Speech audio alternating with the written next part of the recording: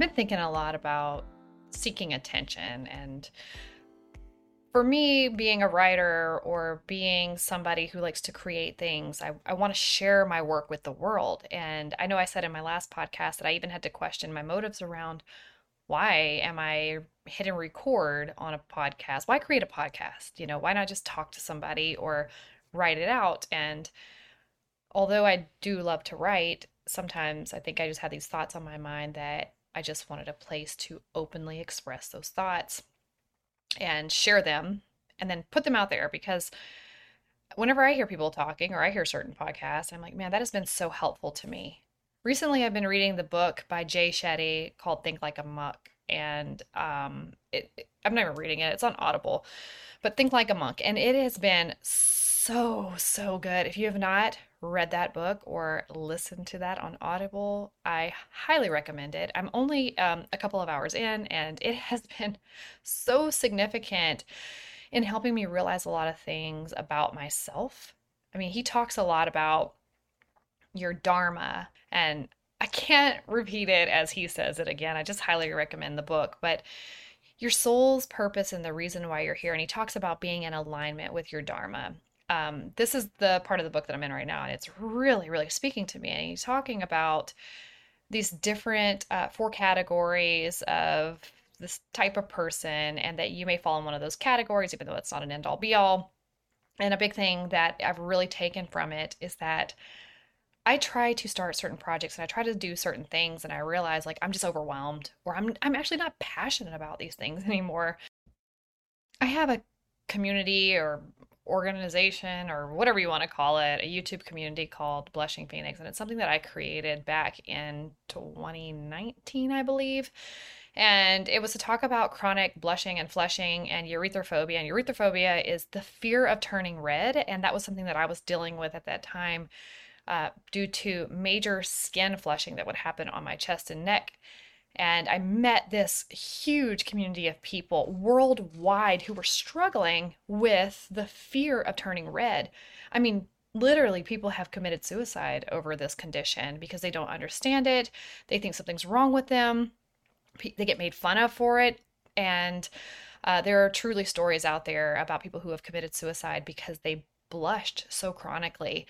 And so back in 2019, my goal was to, if I looked on the internet, I couldn't find anything about this at all. There was nothing out there. Or you might find a couple of pictures, or if you Google, you know how Google is, it just tells you that you're dying. So I didn't believe I was dying. And I had gone to the doctor and done a lot of tests and had them check on me allergens and other things, and they were like, you're fine. And I'm like, clearly I'm not fine. I am like a speckled, hived, red flushed person from time to time, and I don't think that's normal. But anyway, I couldn't find answers on the internet, so I figured maybe I'll just start talking about it, and then at least for other people, if they're looking for answers to this as well, they would find that they're not alone and that this is happening to more than just them. And my goal also was to give myself some exposure. One of the biggest things was I didn't want to be seen. I didn't want anybody to see it or question it. It's so embarrassing.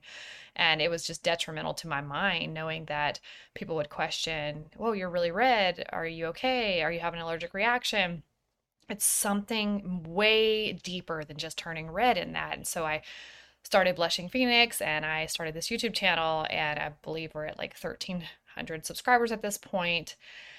And community of people all over the world have joined in on this mission to realize that there's so much more than redness. And all of that to say, I can talk more about that in another podcast at another time, but I realized throughout working on Blushing Phoenix and meeting so many people that I was overcoming that fear of turning red and not really caring as much. And therefore, I just didn't turn red as much because it's the cycle of, I don't want you to see me. I don't want to turn red. So you basically wind up making yourself turn red because you don't want to turn red. And then you develop a phobia, which is called urethrophobia, which is the fear of blushing or flushing or turning red in front of other people. And you're just in like this cycle, and it creates a shame cycle. And it's rough. A lot of people don't know about it. A lot of people don't even know about my story. Hardly anybody, or very few people, know about the YouTube channel because it is not something that I shared in my personal life around me. So there's that. But my point of talking about that is that over the past year or so, I've really looked into monetizing my channel, growing all the content there. And I realized as I'm trying to work on content and grow this channel, and I've really got a good niche here, that I'm not happy and I don't love it. It's not that I don't love that community of people or that I don't love helping people who are going through the red issues, the flushing, blushing, urethrophobia, but it's more so about my creativity really comes from writing. It comes from speaking about things that matter. It comes from the depth. I want to get beyond the surface, go into the depths and talk more about things that really matter in life. And so doing and working on Blushing Phoenix content and trying to market to people in a way of, hey, listen to what I have to say and help me grow my channel can really become more about subscribers. It can become more about watch hours, and you lose that heart for wanting to actually help people. And so I got to a place where I'm like, I just think I need to take a break from this. And that's also part of why I started this podcast. Originally, the podcast was supposed to be a part of Blushing Phoenix, my urethrophobia, chronic blushing community that I've put together. But I'm just kind of stepping back and getting back to the basics of my Dharma, my soul's purpose, where I feel most alive. And what Jay Shetty talks about is that this is when you feel most alive. It's when you feel you belong. It's when you feel seen and heard, even if you're by yourself. That is how you know that you are fully in your Dharma.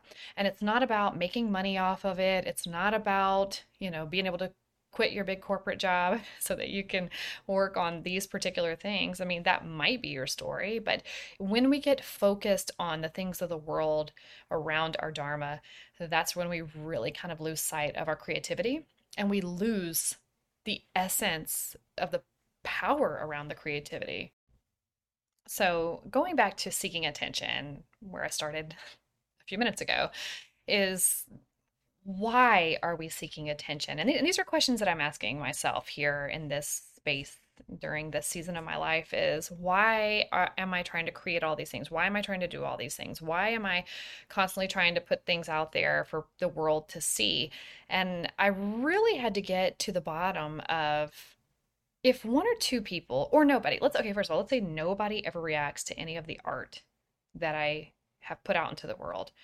It was an expression of myself, something that I feel was downloaded into me from the ether or wherever you want to say, whatever your higher power is, that it was downloaded into you and you are a vessel to be able to share those gifts with the world. You may never know who it impacted. You may never have a big following or a ton of subscribers or go viral. You may never have those things. And so if you're putting it out there, you're freeing yourself because you're expressing your gift. And when we attach something to it that I feel like this should impact people, I should be able to get something back from it, then we've messed up the gift in that point. At that point, and I think that putting something out there knowing that it may free or help loosen the chains of one person that I may never know about. Maybe I'm not supposed to know about it. But knowing in my inner knower that this is my gift that was given to me or that is using me as a vessel that I am to give back to the world. And I'm kind of the megaphone for it, as opposed to sending it out and hoping that you get all this attention off of it. Because really, when I break that down for myself and I think about if I put something out there and trillions of people, a little exaggeration, they look at this and they're interested and they want to know me and follow me and all of those things. I don't even want that. That's not even something, if I really dig into my thought process and how I really feel about something, I'm like, I don't even want that. I don't want that. I like a quaint life where you have like a small circle. I keep my circle small intentionally. The last thing I want is a bunch of people off in my life. So feeling like because society tells us if we don't get a lot of likes and subscribers and we don't get a lot of attention, that maybe we are not adequate. And that is total bullshit. Like 100%. And so I am speaking for myself, and I thought maybe you could relate to this, is that I have close down my gift so many times because I feel like nobody even sees it, nobody even cares. And then my focus becomes more about the attention that I got from it, more so than it being my service, my thing that I give back to the world. Because everybody has something. It may be that you're a researcher. That is that is huge. A person who researches, I use this example a lot about my husband. My husband is a researcher. He's a thinker. He's a thought leader. He is somebody who likes to spend his time figuring things out. And then he shares things with me. Well, I've got the gift of gab. I can write and I can speak. So, a lot of times, a lot of the thought provoking information that he takes in, or the way he sees the world, or these philosophies that he has, he will share them with me. And then I can take those things and turn them into treasures that other people can relate to. Those are giftings. And I noticed that in my first book, Pressing Forward, it's my story about overcoming anxiety and depression. If you read that book, so much of that book is, and then Tony said, and then Tony said. And it was all these things that he said to me during that really debilitating season of anxiety and depression and suicidal thoughts and ideations and so many awful things. But it was something that he said to me in the moment that opened up this whole new idea for me. And I was able to take that and put it into word form and now share it in a book that people read more often than I thought they would. And so that's huge. His thought process, his research, his gifting, sharing his gifting with me, and then me taking it, making it my own, putting it into word form, and then sharing it back with the world. It is literally the gift that keeps on giving. And so, whatever your gifting is, I've heard people say before, well, I don't have anything. Yes, you do. You do, trust me. It may not be the arts that you're used to seeing of writing and painting or singing and all these other talents and gifts that we see that are pretty and put on display a lot, but you definitely have a gifting or giftings, and it's the Dharma. It's your soul's purpose. It's the thing that makes you feel most alive when you're in it. And if you don't know what it is, you can ask your friends or the people that are closest to you, when have I been most alive? What am I good at? And they'll tell you. I've had people tell me for years that my writing speaks to them. Your writing's so good. It's, man, it made me cry. It's this, it's that, And I remember when years ago I was trying to do a million things at once. Yep, that's me. And my husband had told me, "You're a writer. You're such a good writer." And I was like, yeah, writing really takes a lot of concentration. It takes a lot of energy, and it really takes a lot for me to tap into that energy field to pull that out. It does take a lot out of me, and I wasn't fully even tapped into it at that point. I was trying to mimic the writing style of other people who I really admired during that time. So it was okay. And I remember one morning waking up and I just sat straight up in the bed and I looked at him in complete shock and awe and I said, "I'm a writer." And he, in a very sarcastic way, looked dead in my eye back at me and said, "I know." And it was that moment that I realized I need to give my attention to my writing. And that's why I'm rambling today and talking today, is that I'm really thinking a lot about Dharma. I'm thinking a lot about your soul's purpose. Why are you here? And I think when we are not fulfilled in that Dharma, when we're not expressing our gifts, it creates a void, and we expect other people, places, things to fill that void. And that could be, overeating or shopping or drinking, or you expect your work to be this place that allows you to express your Dharma. And the place you work may not be that place, but it's a great place. But it's not where the fulfillment in you comes from. And it's because you're robbing yourself of your gifting, of expressing your gifting. So that's kind of where I've been in my headspace lately, as I am backing away from Blushing Phoenix, the online community of urethrophobia, my YouTube channel. stepping back from that a little bit to think, and also getting to a place of just write. You just have to write. When I wrote my first book, when I was writing my first book, and I was working on the manuscript, my husband would say to me, just write. And I would get stuck on, well, I want to get this book published, so I don't even know how to publish a book. And what do you begin to do to get the book published? And Tony would say to me, it doesn't matter. Just write the manuscript right now. Like, what does it matter if you find a publisher right now if you don't even have a manuscript or a book ready to go? And so I would write, I would be encouraged and I would write, and then I would stop and I would start thinking about, I want to move to the next step. I want to move to like the cool part where you're published. And so I'd start Googling how to get published and all the things. And my creativity would stop. The writing would stop and I would get frustrated and I would get in my head and I would go to Tony and I would say, I would rant about all the things. And he would say, well, when's the last time you wrote? And I'm like, I don't know. I don't know what my next steps are. I'm not writing anymore. And he would go, just write. So when the publisher is there, you are ready to go. The book is ready.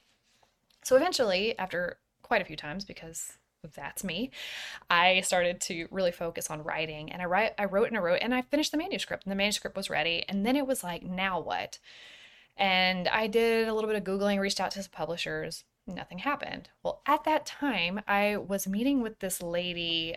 She was like a writer and a speaker, and I really just wanted to be in her sphere so that I could learn more from her. I She didn't know that I was writing things. I mean, I was writing a blog at that time. She didn't know about my book. And we were meeting once a month for coffee just to chit chat. And I would get some mentorship from her in regards to being a public speaker, all those things.